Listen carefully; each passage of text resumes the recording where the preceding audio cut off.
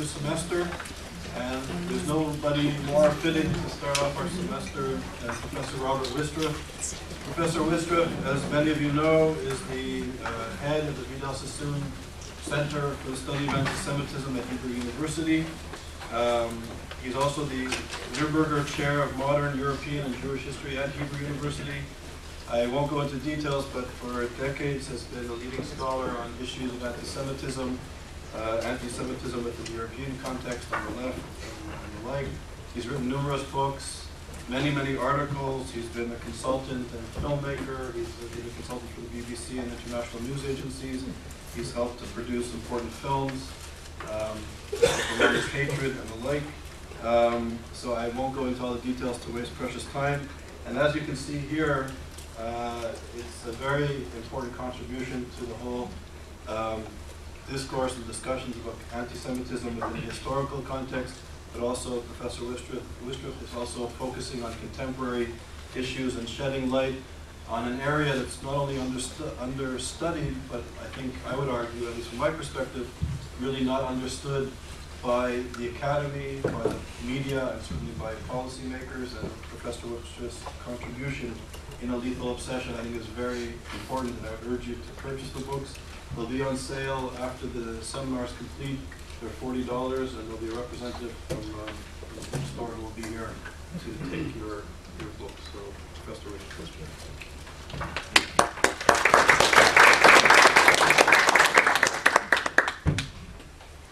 First of all, I would like to thank Charles Small for inviting me here. Second time I've been here in the recent past.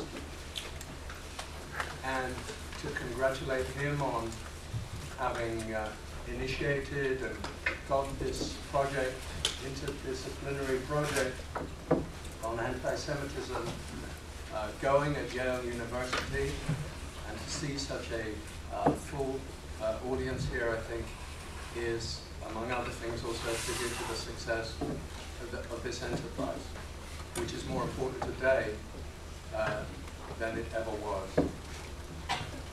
I have approximately 40 minutes to provide a very broad outline of what are some of the key themes in this study, and it is a very comprehensive, systematic piece of research, over 1,000 pages, on all aspects of anti-Semitism.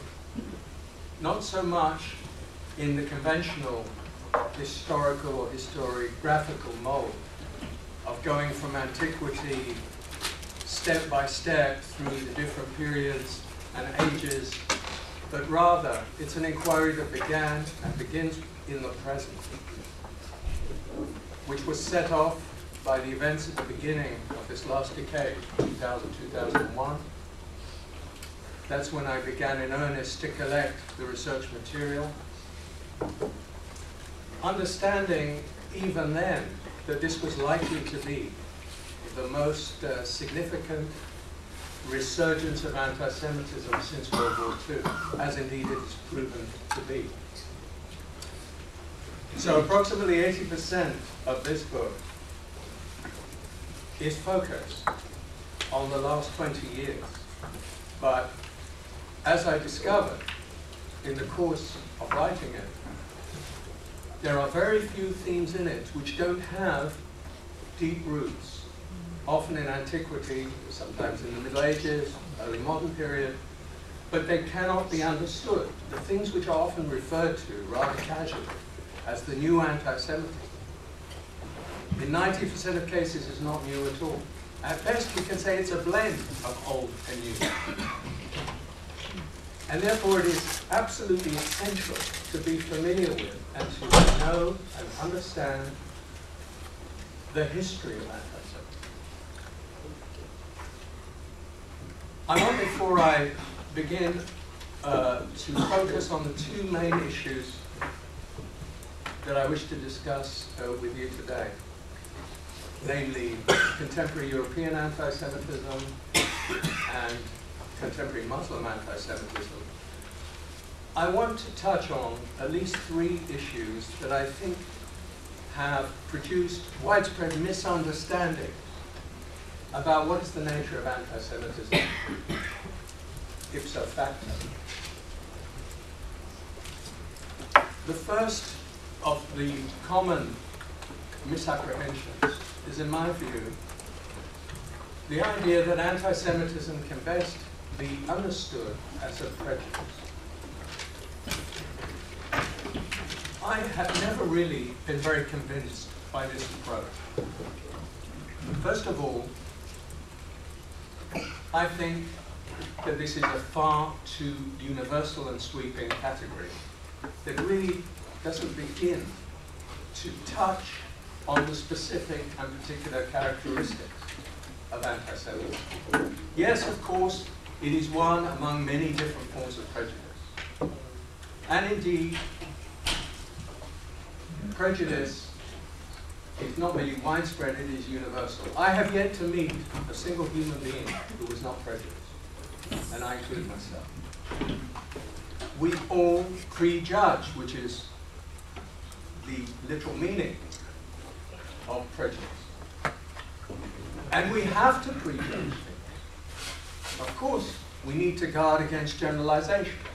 And generalizations are made about Jews as they are made about many different ethnic groups, religious groups, nationalities, and so on. We all know that. But there is a huge gulf between everyday common garden varieties of prejudice and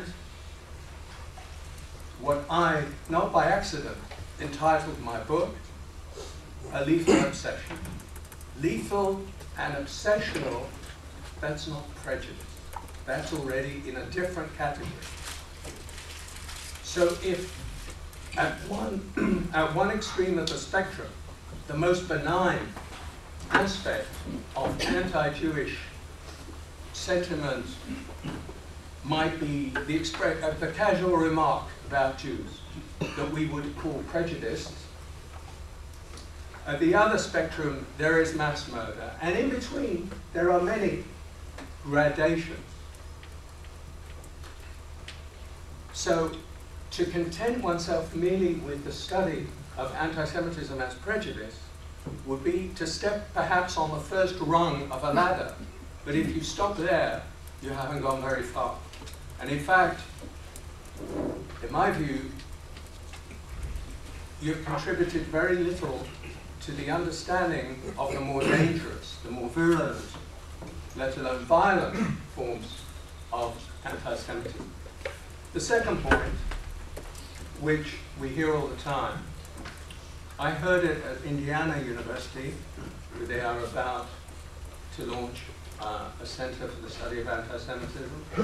Heard it from the dean of the faculty, as I've heard it thousands of times from others, who basically said the reason we have to study anti-Semitism is because it is a form of racism. And it will help us to illuminate the wider phenomenon of racism. I disagree. I think there are forms of anti-Semitism which are indeed racist. And racism was one factor, although in my view overrated. Racism was one factor that led to the escalation of anti-Semitism in Germany and to the Holocaust. But it was not necessarily the driving force of that anti-Semitism. And there are a number of obvious points to be made. I won't go into this at length. The first is that anti-Semitism has a far longer history than modern racism. Modern racist theories and the basis on which they were constructed probably emerges at least 1,500 years after. Anti-Semitism is thoroughly embedded in European society and in some other parts of the world. And that anti-Semitism owed absolutely nothing, zilch, to racist thinking. So it's very important to understand that, because people don't. And then they start a reductivist way of thinking which reduces anti-Semitism to some kind of subcategory of racist prejudice. And they don't even begin, in my view, to grasp the special characteristics of what I called back in 1990, and I actually coined the term 20 years ago, the longest hatred. I do believe that anti-Semitism is the longest hatred.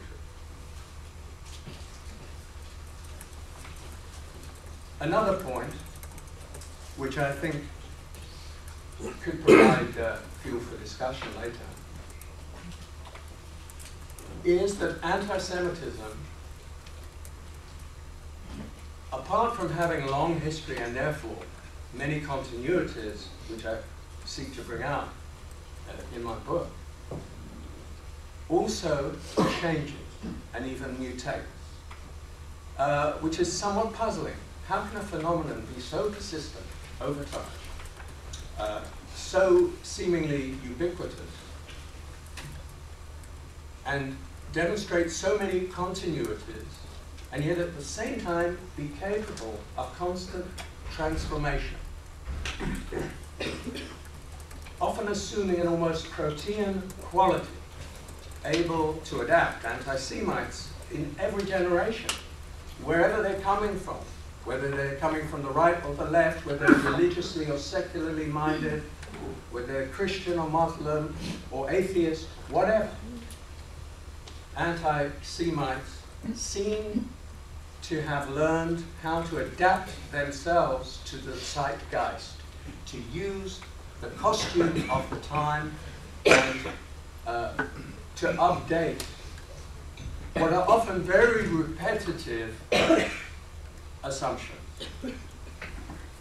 So that just as Jews themselves could be said to be highly adaptable people and very protean, which is part of the anti-Semitic description, but is also true in its own right. So anti-Semites seem to accompany the Jews. Sometimes I think of it metaphorically as a shadow that is accompanying the Jewish people in its long march through the exile or the galut, but which has persisted and continued even after the foundation of the State of Israel, and indeed has asserted itself with renewed vigor in recent decades.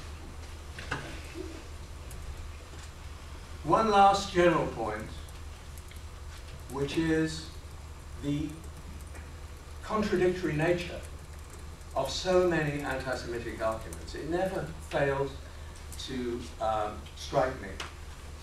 The logical non sequiturs, the ways in which anti-Semitism describes the Jews simultaneously with characteristics that in all other circumstances would be considered mutually contradictory. For example, Jews are particularists. They are a tribal people. They are parochial. They only care about themselves.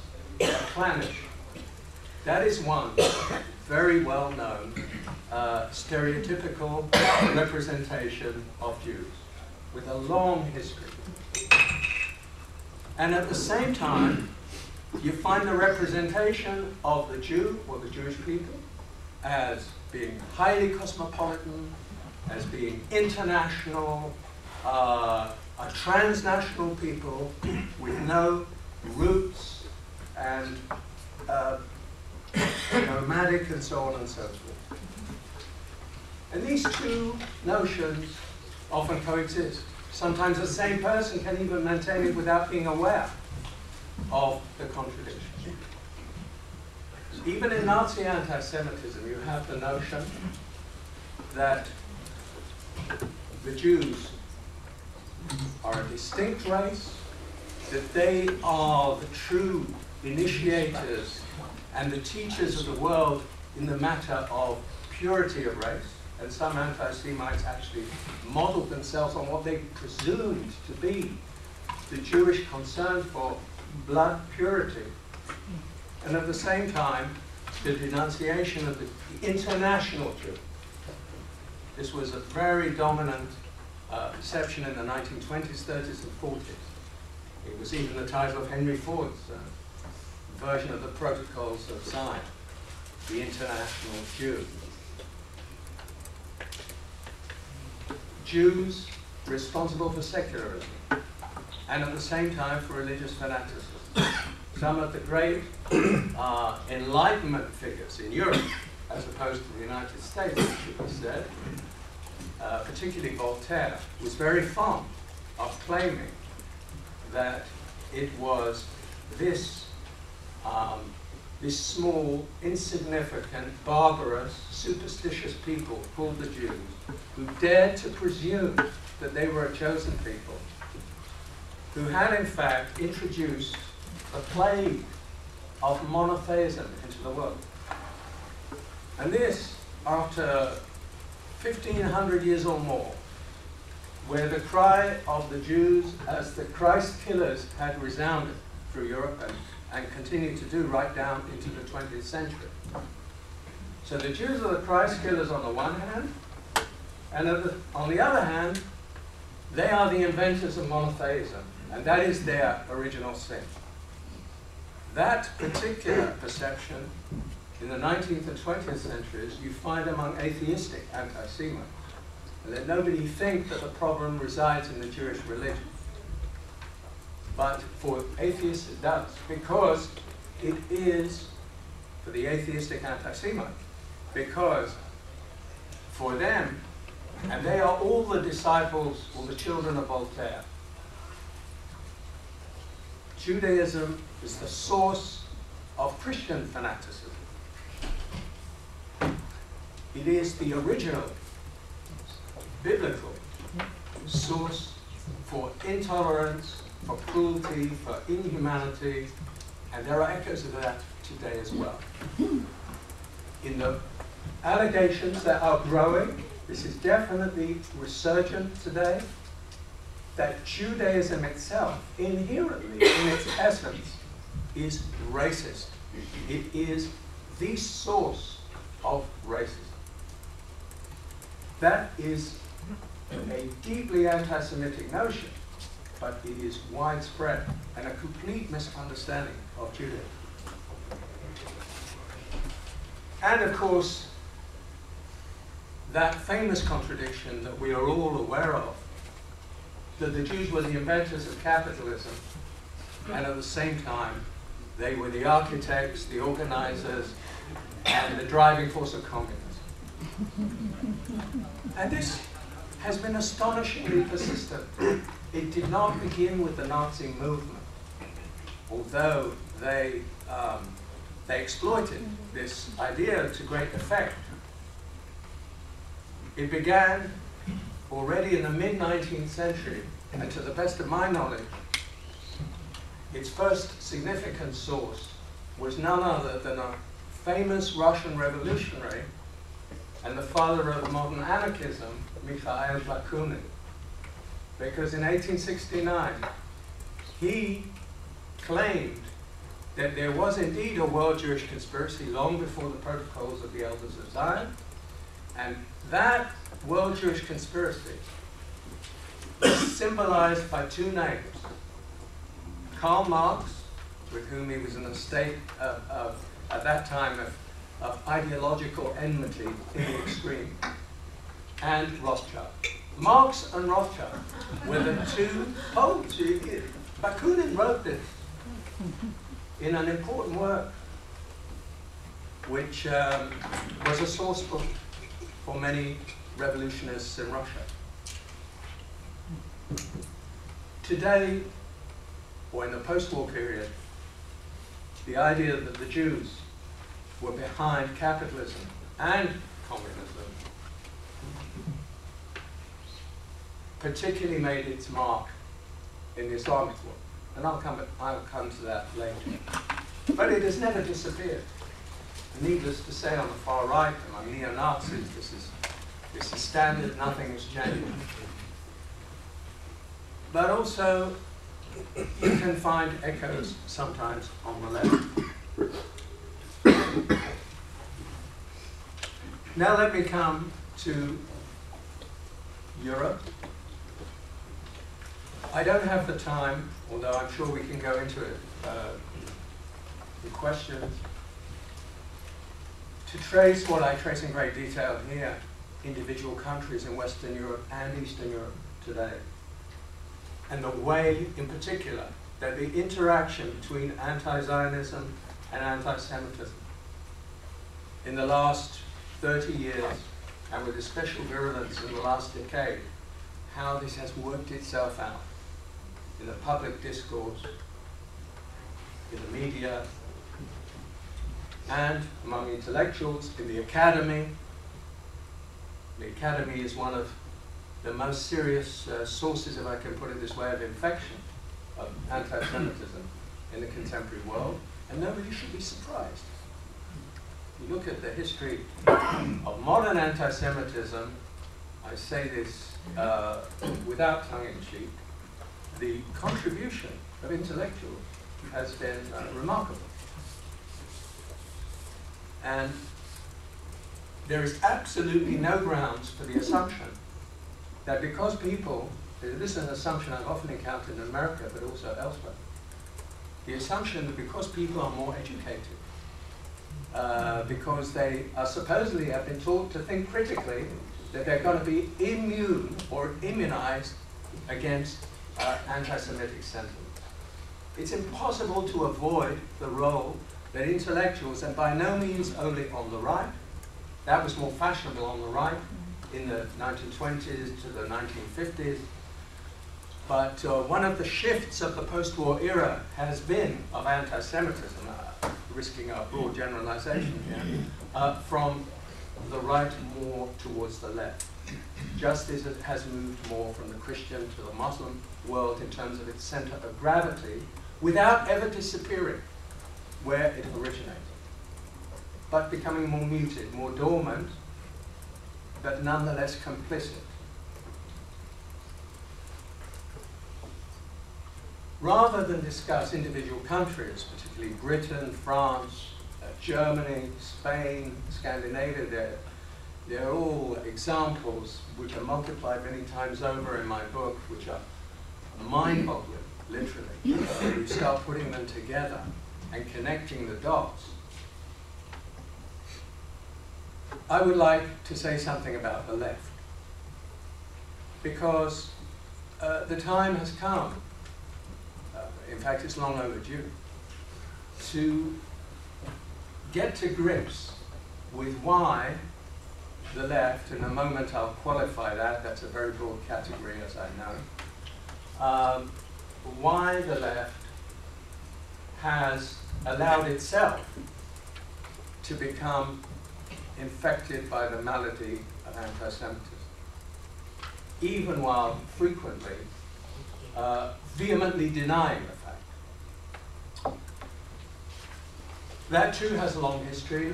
I have a chapter on the 19th century socialists, anarchists, different varieties of left-wing thought, which were thoroughly permeated from Karl Marx and the French socialists in the 1830s and 40s onwards, with this association of Jews with capitalism, Jews as an exploitative, parasitic group,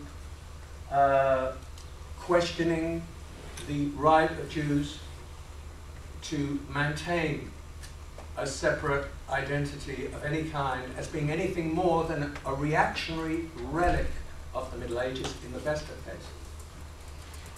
And that, of course, was an inheritance that was then taken on board by the communist movement and became anchored in communist dogma. There is a problem with the left which is very obvious when you seek to compare it with right-wing anti-Semitism. That the left claims to observe and to be dedicated to universalist principles. That the left sees itself as being on the side of emancipation, universal human emancipation, opposition to all forms of racism, discrimination, etc., etc. The brotherhood of man. But in practice, the record at best is mixed and often very dull. Let's just take, for the purpose of the post-war era, the contribution, quote unquote, of Stalinism. This is an important section in my book because I think it's widely overlooked. That in many respects, the godfather of post-war anti-Zionist anti-Semitism, anti-Zionist definitely in quotation marks, was Joseph Stalin, Comrade Stalin, father of the peoples, the great light of humanity, and fondly known in this country during the wartime alliance as Uncle Joe. Anybody remember that? We have a witness. I remember a living witness. known as a Tolstoy killer. I never heard that one. How old are you?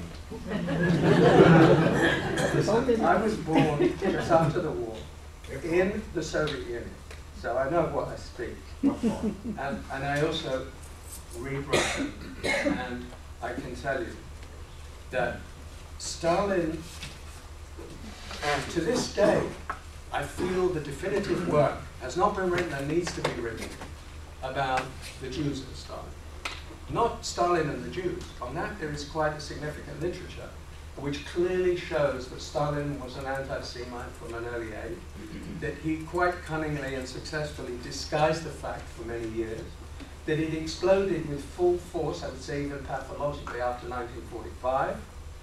And notwithstanding the fact, one of the astounding paradoxes of history which never fails to offer up surprises, that Stalin was not just the godfather of post-war anti-Semitism on the left and of the anti-Zionist variety, but he was also the godfather of the Jewish state. Because without his agreement, whether it was active or passive, it's hard to be certain that Czechoslovakia, which was already more or less in the Soviet bloc, would provide Israel with desperately needed armaments to continue its war of independence. Who knows what the outcome of the 1948 war, which established Israel, would have been. And this was at a time when the United States put an embargo on arms to Israel. And apart from President Truman, all the elite of the American administration was opposed to the establishment of Israel. A time when the British Empire did everything in its power to abort the foundation of Israel. And the Soviet Union was there and supported, something conveniently forgotten by the left of our time. They have nothing to say about that. And communists around the world supported the state of Israel because Comrade Stalin and the Soviet leadership were in favor. And they made speeches at the United Nations, Zionist speeches, even though they were doctrinally anti-Zionist. So that needs to be remembered. Just before Stalin died, in March 1953, fortunately indeed, he died at that time, he was unable to implement the plan that he had developed for the mass deportation of Soviet Jewry, more than 3 million strong, to Siberia and Kazakhstan. If you ask where I was born, that's where I was born. But fortunately I left before this plan. Not in the Ukraine. So, there was a plan, and it was quite elaborate. But Stalin died, as you know, in circumstances that have never been fully clarified. But he may well have been expedited to another world by some of his closest colleagues who knew that they were earmarked as being victims of the next purge. There was also another reason which is rarely mentioned, although the case is very well known, namely the doctor's plot, the so-called doctor's plot of 1952, when under Stalin's stage management, the top physicians of the Kremlin, who took care of Stalin himself and the Soviet leadership, the majority of whom were Jewish doctors, because they only trusted Jewish doctors, you see, for really good medical care. They were imprisoned, interrogated, tortured, and accused of being spies and working for the British and American intelligence agencies and the Zionists. And then when Stalin had his attack, his stroke, none of those Jewish doctors were available to come in his hour of need. They might have saved his life. I note that in passing because it's never mentioned. The other thing that's worth noting, if you believe in divine providence, is that Stalin died on Purim. So it was really a Purim festival. A Purim spiel. The left, and this is the serious point I want to make, the left, by which I mean right now, the more radical left, the left wing of the social democratic parties in Europe, the communists, the Trotskyists, among the most militant, vociferous, and often hateful opponents of the existence of Israel. They have a long tradition of doing that. And the Jewish Trotskyists have been particularly prominent in that activity, as they are in a great deal of the left-wing indictments of Israel, whether it's in this country or around the world, and in Israel itself. So that too has to be taken into account. The Jewish people has never wanted for enemies, even within its own ranks. You know, it's a gift. Perhaps that too is a divine providence. I don't know. However, when I study the discourse of the anti-Zionist left, let's call it that for the moment, the anti-Zionist left around the world today, and provide a lot of chapter and verse on this subject, what do I find? It's almost as if they were copying, without knowing it, plagiarizing, all the wooden language of the totalitarian Soviet system in the 60s, 70s, and early 80s. It's the same mantras, the same empty propagandist rhetoric. Zionism equals fascism, equals racism, equals apartheid, equals Nazism, equals imperialism, equals colonialism. It's the darkest form of reaction that exists. It's the enemy of progress. It's the enemy of peace and humanity. We could go on and on and on reciting the different labels that have been attached, all of them derogatory, all of them indicating that Zionism is not merely illegitimate, and the state of Israel, based on its foundations, is totally illegitimate, but that it is an offense, a stain on progressive humanity. Every word of this was pumped into the system, so to speak, by a powerful state, a superpower in its day, for decades in the Soviet Union, to serve partly foreign policy and partly domestic policy objectives. The Soviet Union came and went, but that legacy, irrespective of whether the contemporary left is aware of it or not, probably not even aware of it, because it doesn't even know its Marx and Engels anymore. It's the same language, and it's totally disconnected from reality. I want the remaining few minutes to say something about what is unquestionably, and therefore I devoted 5 chapters to the subject, the last 5 chapters, the most dynamic, the most disturbing, the most dangerous, the most, to put it bluntly, genocidal form of anti-Semitism today. When I say genocidal, I mean potentially genocidal. Fortunately, there is one vital difference between 1939, 1940, and 2009, 2010.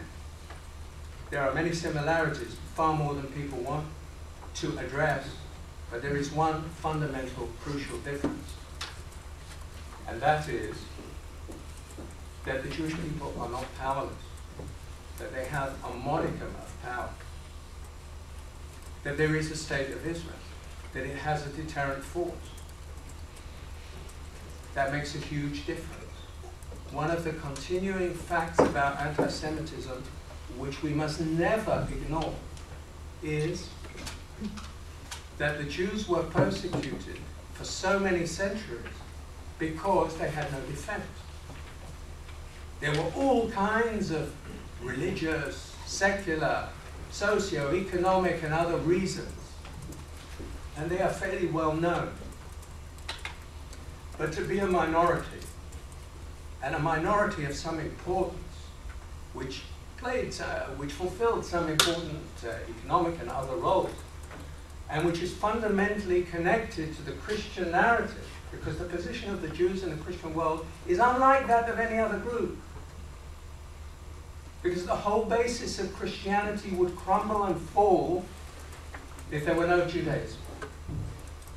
That's one of the terrible ironies of that long history of persecution.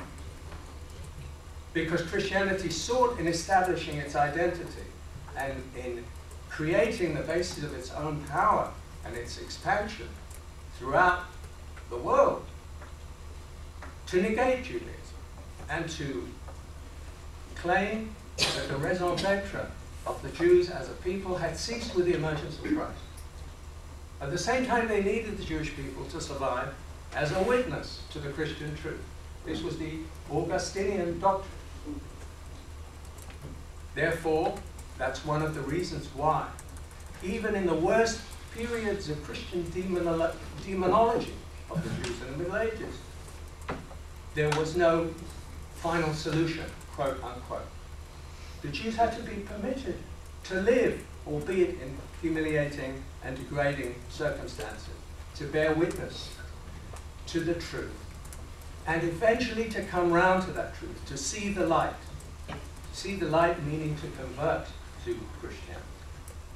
And only then would the final redemption come. Now in Islam, the theology is somewhat different.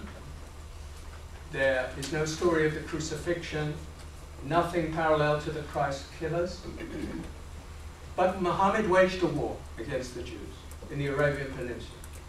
And he killed the males of one tribe and enslaved the women and children and expelled the other tribe. That war of Muhammad, which he instigated against the Jews in 7th century Arabia, is a very important theme of contemporary Islamic fundamentalism. We constantly go back to this inspiring example. If it was done then, it can be done again. It can be repeated. Islam, therefore, has at its core elements in its narrative in the Quran and also in the sayings attributed to Muhammad, which are anti-Jewish.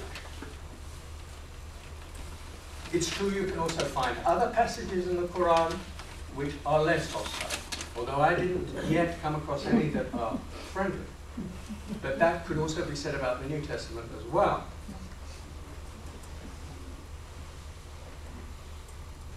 The question is often raised, is it not true that Jews living in Islamic lands were treated better? Their conditions were more favorable than in Christendom. Is it not true that Islamic civilization was more tolerant, more pluralistic, and that up until the 20th century, Islam and Muslims in general did not have a major problem with Jews? I would say on balance, that is a very rosy, idyllic picture. It has some elements of truth depending which place, at what time we're speaking about. There was a moment, an important moment of convivencia in Spain, of collaboration, cooperation. Jews reached high positions. They wrote in Arabic. There was a kind of symbiosis for a while in Spain, which turned sour, not just on the Christian side, although it was far worse there because the Catholicization of Spain in the 15th century led to the expulsion of Jews, and before that to the mass conversion of Jews and the Inquisition as a result of that, and also the expulsion of the Muslims, which came a little bit later. The Ottoman Empire was something of an exception. The Ottoman Empire was probably the best case study where you can make an argument for Islamic civilization being relatively more tolerant. And certainly they gave shelter to Jews fleeing from Spain. But when you look at the wider picture, you see that Jews were extremely vulnerable, that their status was completely subordinate. Christians too had a subordinate status in Islamic land. They were permitted some religious autonomy. They were not subjected to the same level of demonization as existed in Christian Europe. But relations were uneasy. Periodically there were pogroms.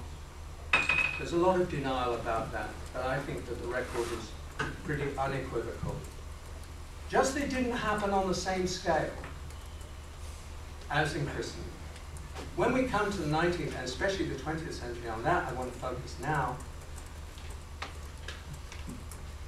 the main argument that is introduced by the apologists, whether of the Palestinian cause or of Islam as a whole, or the anti-Zionists, is to say Zionism was the cause of all problems. No Zionism, no crisis in Muslim-Jewish relations. No Zionism, no Israel, no Arab anti-Semitism, no Muslim anti-Semitism. How many times have you not heard that? I would like just very briefly to make a number of points. At great length I go into this question in a moment. First of all, I think that more important than the issue of Palestine, even though I don't dismiss it, Palestine was a critical trigger in the 20th century for arousing hatreds and demagogic passions against the Jews and Zionism and subsequently Israel. I think the failed Muslim encounter with modernity in the long run is more significant, because in most of the Arab world in particular, that is the most obvious, the most striking conclusion you can draw from the last 100 years. And it's a massive failure. I won't go into, but you can easily refer to it, the reports composed actually by Arab intellectuals on behalf of UNESCO about human development in the Arab world. And the deficit in education, in attitudes to women, in the lack of translations, the lack of cultural interchange, of course the lack of freedom, fundamental. The stagnation of the Arab world, and large chunks of the Muslim world, a few exceptions here and there, such as Turkey, which was the one example of a relatively secularized Muslim republic after 1920, which is also now beginning to go in a very different direction. So, accompanied by anti-Semitism, it should be said. So, this failed encounter with modernity produced many of the symptoms that made the Arab world receptive to European-style anti-Semitism, which itself was partly a response to a failed encounter with modernity. For instance, the opposition to, or the belief that the Jews were the inspirers of liberalism, of socialism, of communism, of secularism. That's a familiar European idea. Many Catholics, Protestants, and others held that belief. In the Muslim world, it has been extremely effective. In the 1930s and 40s, this is a key link to today. You all have heard, of course, of the leader of the Palestinian Arab National Movement, Haj Amin Mohammed al-Husseini. For 40 years, he was the dominant figure of Palestinian nationalism from 1920 to the 1960s. Haj Amin, from the early 1930s, apart from being a Palestinian nationalist and a radical fundamentalist, very close to the worldview of the founder of Islamic fundamentalism, the Egyptian, Hassan al-Banna, Haj Amin was also an anti-Semite of the first order. Don't let anybody tell you this was anti-Zionism. Anti-Zionism was one element, opposition, in other words, to the creation of a Jewish national home in Palestine. Of course, that was an element in Haj Amin's political activity. It was fundamental to it. But the anti-Semitism of Haj Amin, and he was one of a number of leading figures of Arab nationalism of that time, and of the Muslim Brotherhood in Egypt. Their doctrines, their teachings, their propaganda is riddled with anti-Semitism of the worst kind. And hence it's no accident that in his years in Berlin, between 1941 and 1945, he's not merely an ally and a collaborator of Adolf Hitler. His best friends in Berlin are Heinrich Himmler and Adolf Eichmann. And Haj Amin was very interested in the death camps and making sure that they were working efficiently, because he knew about the final solution, and he made sure that not one single Jewish man, woman, or child would be allowed to leave the European continent while the final solution was being implemented. Because there were governments in the Balkans, governments of Romania, of Hungary, of Bulgaria, that were willing, for their own reasons, usually in exchange for bribes, to send a certain number of Jewish children to Palestine. And when Haj Amin was informed about it, all this is documented, it's even been translated into English, it's easily accessible. These are now known facts. And he wasn't a loner. He wasn't an exceptional case. And he was the authentic representative of Palestinian nationalism. And his type of anti-Semitism is Nazi anti-Semitism in an Islamic mold, but most of the arguments are instantly familiar to anyone who knows the history of European anti-Semitism. And they are mixed with some Islamic and Quranic slogans and reference to Muhammad's war against the Jews, and so on.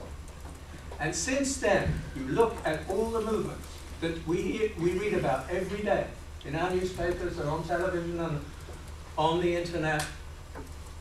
Hamas, the Palestinian Hamas, a branch of the Egyptian Muslim Brotherhood, with a sacred covenant that is one of the most anti-Semitic documents of the post-war era, which is replete with references to the protocols of the Elders of Zion as an authentic document, and the World Jewish Conspiracy, and the idea that the Jews were responsible for the First World War, for the Second World War, for every revolution that has happened in modern history, for the chaos, economic chaos, social chaos.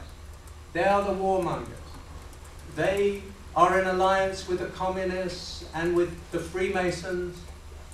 Actually, the Hamas has an interesting obsession with Freemasonry, which I haven't really figured out, beyond the fact that they simply copied this from the European anti-Semitic tradition. And the same thing with regard to Hezbollah, Al-Qaeda, and last but not least, and with this I will close with a few quick remarks. Obviously one could talk about this final subject for hours, the example of Iran. Iran is not an Arab country, I assume everybody knows that, and not only is it not an Arab country, but there is an age-old hostility between Persians and Arabs, which needs to be taken into account also in understanding the way the Iranian regime of the Ayatollahs in the last 30 years has used anti-Semitism, as well as militant, radical anti-Zionism as well as Holocaust denial. I believe one of the main reasons that the Islamic Republic of Iran has chosen this path, and it did not begin with Ahmadinejad, it began with Ayatollah Khomeini, who was an out-and-out, radical, and outspoken anti-Semite. And that needs to be understood and undocumented very thoroughly. Long before he came to power, Khomeini, who was a charismatic leader, a great force in the Muslim world, who created something unprecedented in history, the Islamic Republic of Iran. I can think of nothing that really can be compared with it.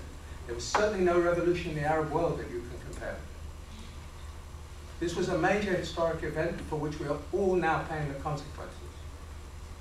I mention in parentheses it happened during the presidency of Jimmy Carter. Whether it would have happened... Uncle Joe. Uncle Jimmy. So whether that would have made any difference or not, I leave others to decide. Khomeini created the institutions of the Islamic Republic of Iran. And he was also a thinker of sorts. And he certainly brought, lock, stock, and barrel, the protocol's view of the world when it comes to Jews and Israel. In the Iranian perception since 1979, obviously we're talking about the elite, very hard to know exactly what goes on in the minds of more educated but repressed strata in Iran, whether they, to what extent they buy into this really massive propaganda. I mean, propaganda on a Soviet scale. They probably learned a few lessons there. Death to America, death to Israel, that has been the ritual chant for 30 years of all demonstrations, mass demonstrations in Iran. America is the great Satan, and Israel is the little Satan.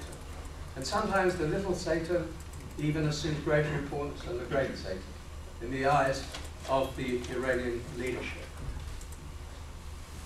Ahmadinejad introduced, I think, two elements that were latent previously, but which he has escalated, which is why we're in the position we're in now.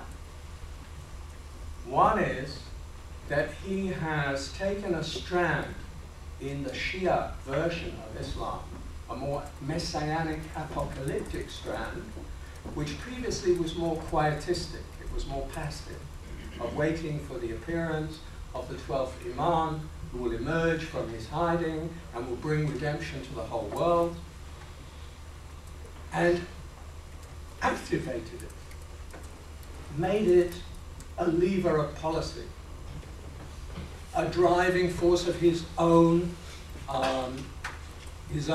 positions, very intransigent positions, and even of the nuclearization project. And the second thing which puzzles many people is why this insistence, this truly obsessional insistence on the denial of the Holocaust. Almost every public platform the president of Iran uses in order to make some kind of reference to the myth of the Holocaust, the hoax of the Holocaust, to talk about the need for an independent, objective, impartial examination of the facts, that famous or notorious, scandalous Holocaust Deniers Conference, I'm sure you all remember, from the year 2006, when the Iranian Foreign Ministry formally invited a motley crew of Holocaust deniers from around the world to come to Tehran, where they were hailed and treated as great scholars and major historians, people like Faurisson and David Duke, at the cutting edge of scholarship on Holocaust. And why? I mean, there are people in Iran, even in the leadership, who probably ask themselves, is this necessary? Is this good for us? They may not think it's immoral or outrageous, but they might think it's counterproductive. And I think, but it's a hypothesis, and this can be my closing remark, I think that Ahmadinejad, repulsive though he is not the clown that he's often presented as being. In other words, I think he may well be mad, but there is method. Quote Hamlet, there is method in his madness.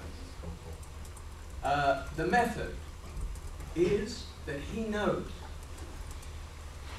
that Holocaust denial for several decades now has been extremely popular in the Arab world.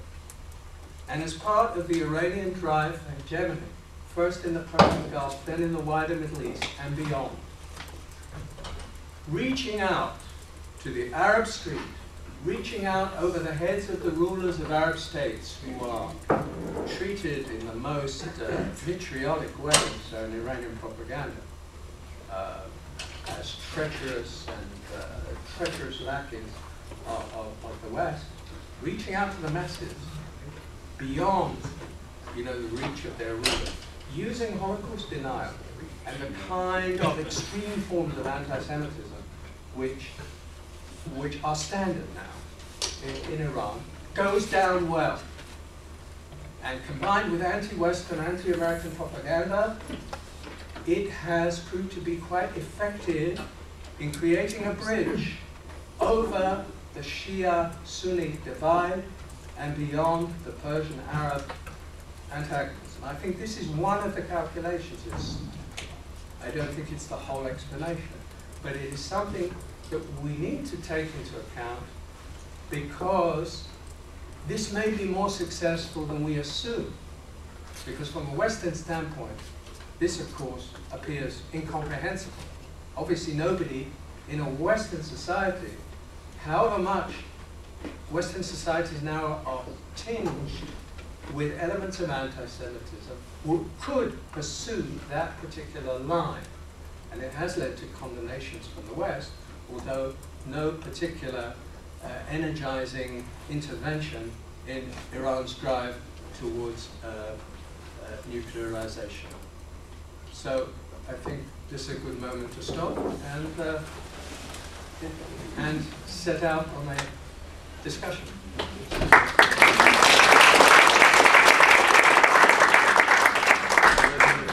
Thank you very much for your important seminar and your very important work.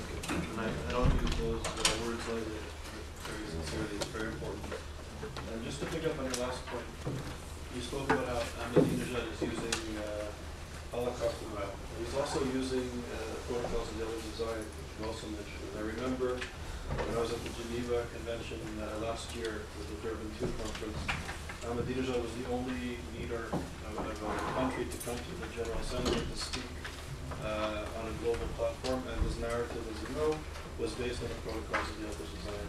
And my feeling, my hypothesis is that this is really beginning to have traction, and that this may even be more dangerous than the nuclear weapons program that he's pursuing, the regime was pursuing.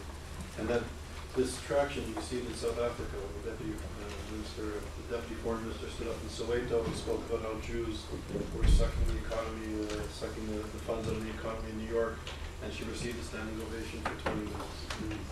There was a young woman in Connecticut who was shot in a cafe by a stalker, a young man. This man killed a young girl who was a waitress in the cafe, and he had the protocols of the other design in his knapsack. Venezuela. You can see it globally, outside the Middle East, that this is beginning to have traction. What is your view on sort of the resurrection, if you will, of the protocols in popular culture around the world? Well, I think that if we begin with the Arab world,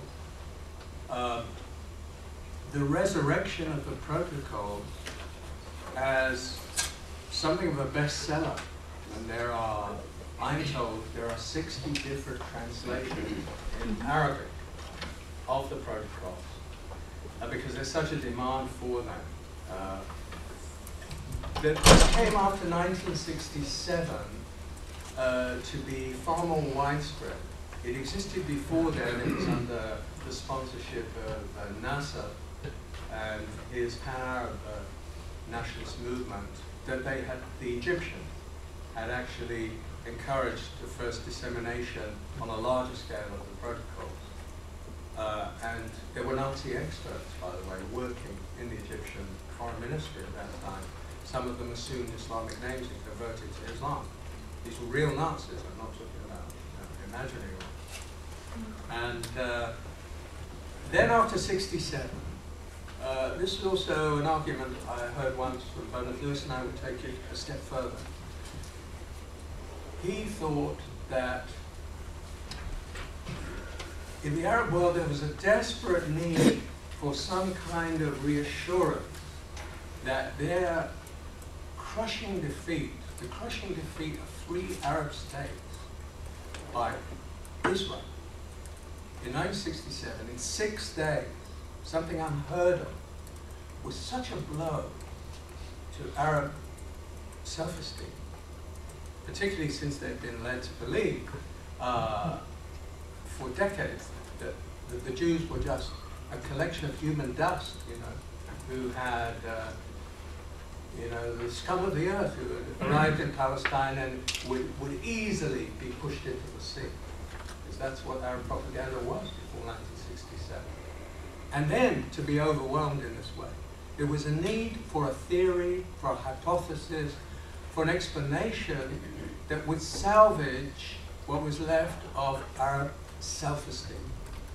The protocols were attractive because if you believe them, then you'd have to conclude it was not the tiny state of Israel, with its very small population, outnumbered 1 to 30, up to 1 to 60 today, by the Arabs. That had overwhelmed them.